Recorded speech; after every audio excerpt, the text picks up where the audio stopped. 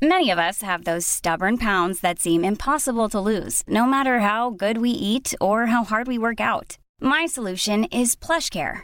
PlushCare is a leading telehealth provider with doctors who are there for you day and night to partner with you in your weight loss journey. They can prescribe FDA-approved weight loss medications like Wegovy and Zepbound for those who qualify. Plus, they accept most insurance plans. To get started, visit plushcare.com/weightloss. That's plushcare.com/weightloss.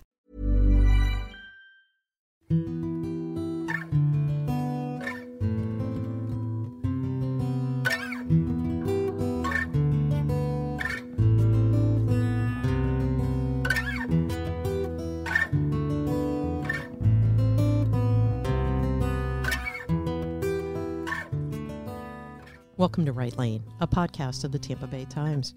Each week, Times reporter Lane DeGregory discusses your stories and answers your questions. The focus is on craft.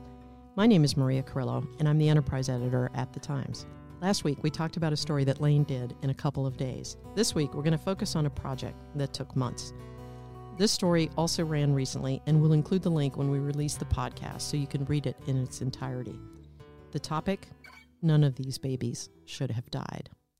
Here's Lane with how the story starts. The worst day of her life started out wonderful.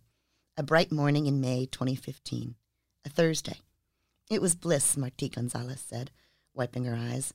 A perfectly ordinary, perfect day. While her husband was at work at a data center in Tampa and her older son was at preschool, Marti, then 41, got to spend a few quiet hours in their St. Petersburg home with her baby. Patrick was 2 months old. A big chunk of a kid, Marti said, almost 15 pounds. Calm and watchful, he seemed to take in everything around him. He had a strong kick and was starting to lift his head. He loved being cradled in his mother's arms. Marti bathed her baby that morning, fastened on a clean diaper, and dressed him in a new onesie with black and white stripes. She slicked back his shock of dark hair. He looked so cute she took a photo of him, staring up at her with those wide blue eyes and what looked like, maybe, the start of a smile. About 10:30 a.m., Marti fed Patrick and carried him into the new nursery. The crib had a foam mattress, fitted sheet, and a bright blue gator's pillow. Marti had put the pillow at the bottom of the crib so Patrick would have something to look at, but couldn't roll into it. She kissed his forehead and lay him on his stomach. She knew some people said you should place infants on their backs to sleep, but her older son had always slept on his stomach, and Patrick seemed to sleep better that way too. So he lay with his head turned to the right, facing the window. While Patrick slept, Marti made lunch for her 3-year-old, Augie. She was grateful to have maternity leave from her job as a writer for AAA, to have time to focus on her boys. Her mom brought Augie home about noon. Then Marti and Augie made cupcakes. A perfect day, she said. Augie went down for a nap around 1 p.m. Marti gathered the laundry, got the baby monitor from her bedroom, and clipped it to her belt so she could hear Patrick over the roar of the dryer. She was glad he was sleeping for so long. Just after 2 p.m., she put in another load of clothes, then went back to check on her boys.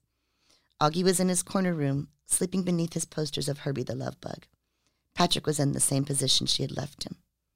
But he was too still. His tiny fingers were blue. When she touched his hand, it was cold. Her screams woke Augie, who ran into the room. She stumbled through the house, searching for her phone, then opened the front door and ran into the street, wailing, "My baby's not breathing." A neighbor came over and swooped away Augie. Marti finally found her cell and called 911. The operator told her to try chest compressions. She scooped Patrick from his crib and began CPR. Soon, paramedics took over. But I knew, Marti said. I just knew. One of the paramedics asked how her baby had been sleeping. When I said, on his stomach, everyone gasped, she said, like they knew then that it was all my fault. I'd killed my son. The last time Marti saw her baby, he was strapped to a gurney, his eyes closed to the sunlight as he was wheeled into an ambulance. Marti called her husband. "Meet me at the hospital. Patrick's not breathing." All the way there, over the bridge across Tampa Bay, Henry Gonzalez begged God, "Please, don't let this happen." The fire chief drove Marti to All Children's Hospital. There she met her husband and a team of detectives. Many of us have those stubborn pounds that seem impossible to lose, no matter how good we eat or how hard we work out. My solution is PlushCare. PlushCare is a leading telehealth provider with doctors who are there for you day and night to partner with you in your weight loss journey. They can prescribe FDA-approved weight loss medications like Wegovy and Zepbound for those who qualify. Plus, they accept most insurance plans. To get started, visit plushcare.com/weightloss. That's plushcare.com/weightloss. We're talking about a project that we recently published, and it was about baby deaths, but it also was about this debate that apparently has been going on in the medical community over whether children, newborns like this, are dying of sudden infant death syndrome, which has been around for 50 years as a thing that people reference, or as whether, as the Pinellas County Medical Examiner has been saying for 20 years, that's not a thing.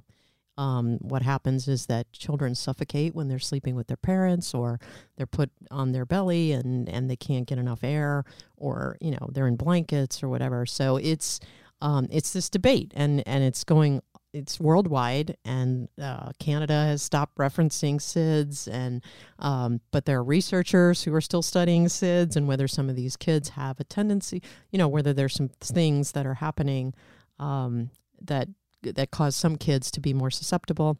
And in the middle of all that are, of course, these families who it's just heartbreaking. And in this story, Lane was able to track down 3 families that would talk to her.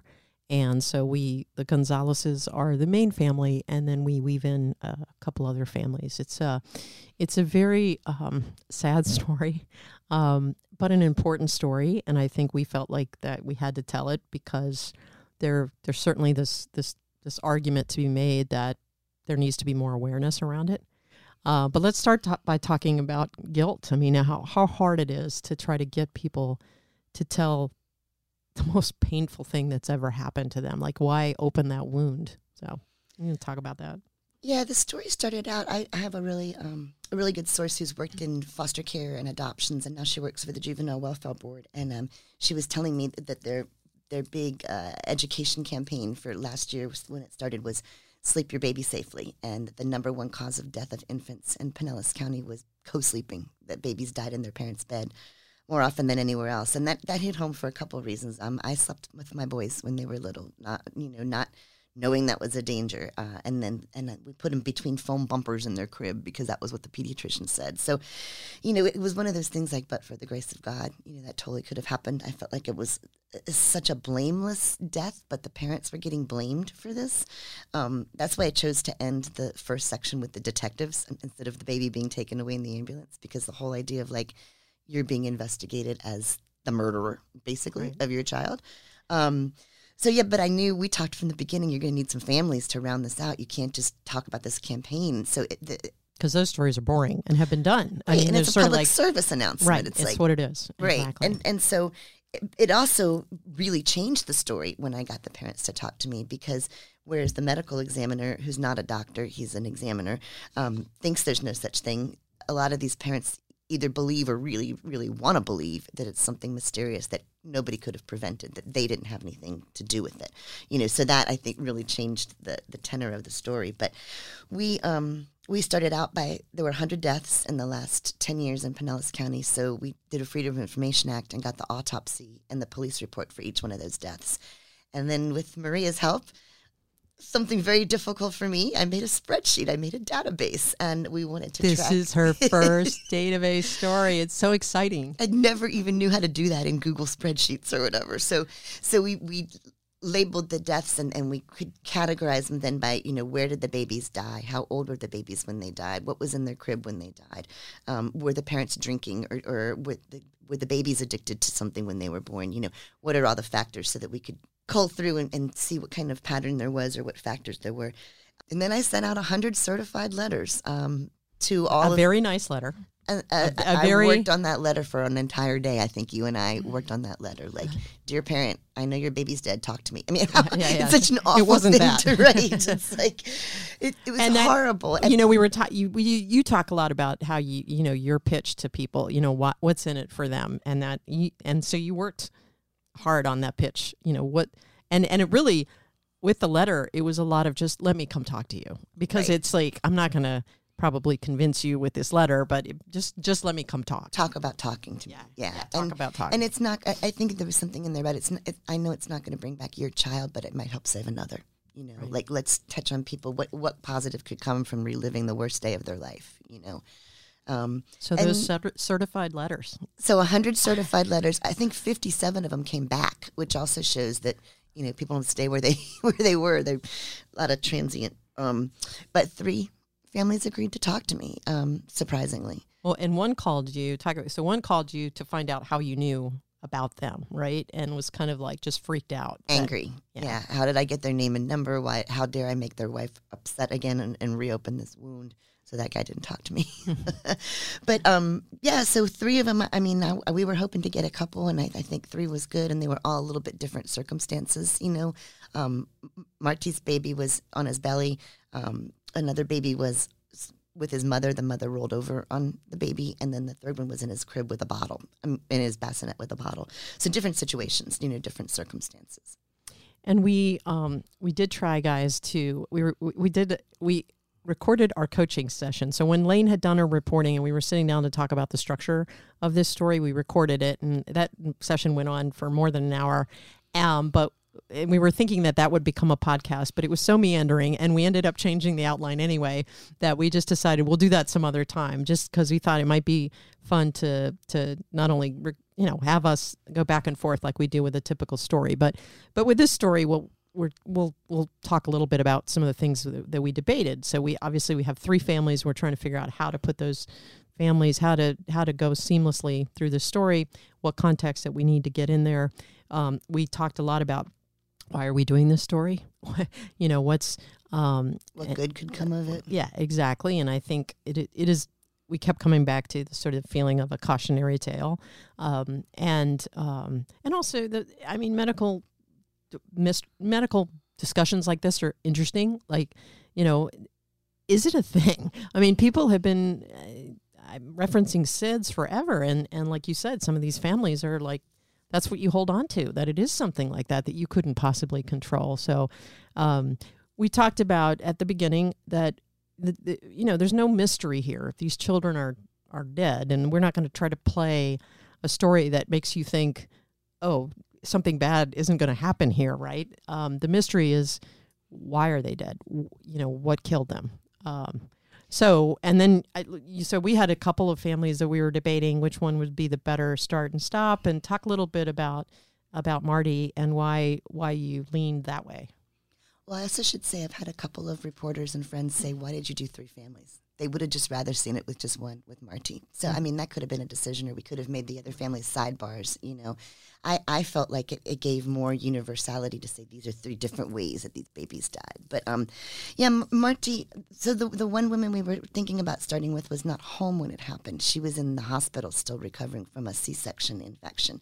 And we thought about starting with her, but she wasn't there. She had some good moments. They all did. As a powerful moments when she realized her child was dead. But right, and but Marty was right there, and he died on her watch, and I think she felt the gravity of that responsibility a lot more than the woman who wasn't there when it happened. Her regret was, why wasn't I there? It wouldn't have happened if I was there. Whereas Marty was like completely blaming herself. That it was on my watch that this happened, and. The way she described that day, too, just the ordinariness of that day, I just felt like any mother, any parent could relate to that. You finally put your baby down for a nap, and, ooh, you can do anything you want. Oh, you do the laundry, Right. You carry your monitor around, so you're still being responsible. It just felt like about as out of the blue as it could come for her. I think when you came back from meeting her the first time, you clearly connected. Not just as connected as a reporter with a subject who is, she was a good storyteller. She's a writer herself. She could give you details that, clearly you felt like, oh, she's giving me a lot to work with. But also I think you connected on that personal level of, but for the grace of God, go when I, that could easily have been me. I might have easily done the same thing. Absolutely. And she had also done a little bit of research about SIDS. The other people had kind of looked it up when they thought. But they kind of dismissed it. But just, the baby's gone, what difference does it make? And she had reached out to the SIDS Alliance in Florida, which gave the story kind of a whole new turn, because the woman who I interviewed from the Alliance was like, well, there are these researchers at Boston Hospital who are still researching this. So all of a sudden it wasn't just parents saying, it couldn't be my fault, let me believe in this mysterious thing. It's Boston Children's Hospital doctors spending their career looking to say if this is a thing or not. So I think that really helped the story. It helped show the other side. Our medical examiner was so cut and dry about there's no such thing, let's don't put it on the autopsy. And he's campaigning around the state to try to get other people not to put that on the autopsy. Whereas here, there's this team of researchers still spending millions of dollars looking for a cause.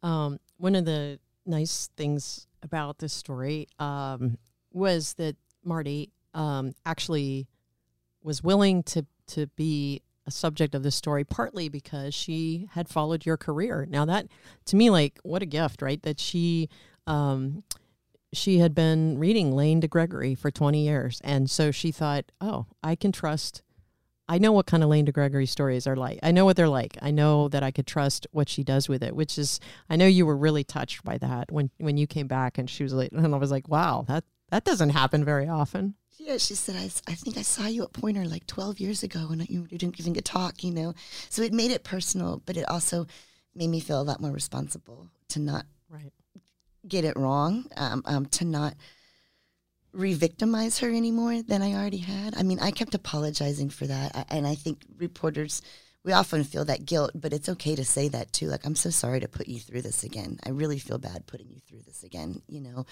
I can't imagine what this is like for you, and giving them that permission. And maybe the best thing that happened after the story came out was she sent me a little thank you note, a text, and said, this was really, really hard, and my mother didn't want me to do it, and it hurt Henry and I to the core to do it again, but I'm glad I did, and that felt good, because I carry a lot of guilt for putting them through this again, they had their son for such a short period of time that it's, the good side is too, you get to think about him in not just big. And I think, as you'll see, if you look up the story online, one of the things that we did to try to weave these families in, that Lane used their names as kind of subheads, so when you're switching gears, but she also, she embraced, as you saw in the beginning, that, especially in the Gonzalez case, this was a really good day until it was a horrible day. And these other parents, even though they were different situations, they clearly loved their children. They were not, these were not some of the worst cases. Clearly, they investigate these cases, and sometimes you do find parents who are neglectful and stuff. These are people who were trying to do the right thing. I think it helped. They all had other children too. Right. It wasn't just the one child that they had lost. They had someone still to love and to cling to, Right. And Marty did say that too, in a way, they talk about him, but to bring him back to life for a little bit was, I think it was helpful, but it was nice to keep his memory alive. We, and I think we've talked about this here and there, but we gave her a chance to read it. We gave the Gonzalez's a chance to read it. They were the main thread through the story. The other two families are quick sections in and out, and then Lane did a very effective epilogue, I think, to kind of tell you what's happened in the years since. Normally, of course, we don't allow people to read stories, and we certainly don't allow people to make changes in stories. But I know it's just in the couple years I've been here and working with you, we've had a few times where it's like, you're really asking a lot of these people. They are cutting themselves open, basically, and sharing with you this really painful, the worst day of their lives. And you're about to put it online, and the whole world's about to see their story, and they're going to relive it all again. And it feels responsible to have a moment where you say to them, okay, you don't get to edit this story, but we want you to read this story so you're prepared. And yes, if you see anything that's wrong, if you see a reference that's wrong or anything like that, please tell us. We'll fix that. And any context that you think is missing. But I don't think I've ever had a bad situation with that. Have you? Like where you let somebody read it, and we didn't with this family. They were very kind. They took their time. Lane goes over there, hands them the copy of the story, and then goes. Where'd you go? You went to a diner. Diet Coke at a diner. Yeah. About 3 Diet Cokes at a diner. Of course, more Diet Coke. And just wait, and then come back and give them a chance to sort of express. And I don't know how the rest of y'all feel. We live in a really the internet is intrusive. I mean, if you're ever written about, it's there. It's always there, and this will be there forever for them. I mean, unless our links break, which could happen.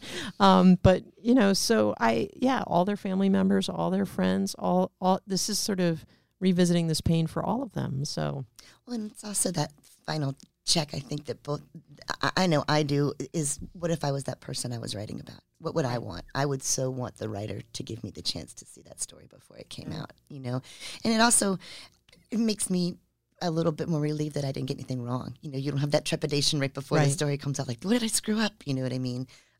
Marti is a writer herself, and she was very cognizant of the comments too. Like, I'll often tell people, like, don't read the comments online. It's going to upset you if you read from some of our trolly commenters. She had a friend at work say, don't look at it online. I'll read the good comments to you. One of her friends was willing to play that role, nice. Which I thought was really interesting too. Protect her from that. Lane and I both used to work for a managing editor named Dennis Hardig, who one of his pieces of advice was always to think about whoever you're writing as if it was your mother. And if it was your mother, how would you treat her? This may be good and bad for people, but like, what kind of respect would you show? What would you do? And even in the phrasing, the things that you rate, keep in mind how, we certainly didn't want to add more pain to their pain. Right. And Marti also, she helped us with the SIDS piece of it, that was still a thing, which changed the direction of the story. But she also wanted people to know how she felt she'd been mistreated by the detectives, like on the worst day of her life when they're telling her she's a murderer. She's coming home to crime scene tape. They're taking photographs of her refrigerator, and how that felt, because that's a piece of the story none of us, I didn't know that was what happened, after a baby dies. And then they're wondering whether she's really taking care of her other son and all of that. Right, they come to investigate her 3-year-old at that time, and she's terrified still that he might fall in the playground and hurt himself, and they think that they've abused him somehow. So that fear hasn't left in 5 years for her. And that tension too of the people in Pinellas County had such a hard line. I mean, they just don't. Not only do they not think SIDS is a thing, and of course, as Lane said, part of their eagerness to work with us was to get a story out there that says, hey, this is all your fault. Right. But they go out and when something like this happens, they basically. They're very abrupt and they're very direct, because they say they know a lot of these people will have other children and they want to make sure they see it as they're saving lives. But it's a really hard thing to, it does feel kind of cold. You can understand it on one level if you're investigating a child's death. You wouldn't want them not to investigate a child's death. But at the same time, this poor woman just... it's shattering. Absolutely. And none of the parents I talked to said they wish the police hadn't investigated. They just said, why couldn't there be good cop, bad cop? Why couldn't there be one person consoling them and helping get them through their grief, or some kind of social work going on while the other person was saying, what did you do? And you know what I mean? Right. So I know that all the first responders, it's all well-intentioned, but also putting yourself in those parents' shoes and just trying to imagine what that's like after the most devastating thing in the world happens, and then they're going to blame you, All right. If you have a question for Lane about this story, or you want to suggest a podcast topic, please email it to writelane@tampabay.com. That's WRITELANE @tampabay.com. Don't forget, we'll link to the whole story. We couldn't have read it on the podcast, or you'd be listening for another, who knows? 22-minute read. Is it a 22-minute read? Okay, it's a 22-minute read. That's what the website says. Okay. Don't forget, we now have a Right Lane group on Facebook. Find us there. Join us next week on Wednesday morning for the next podcast. This podcast was produced by Marta Asensio Ryan. Music was composed and performed by Dan DeGregory. Thanks for listening.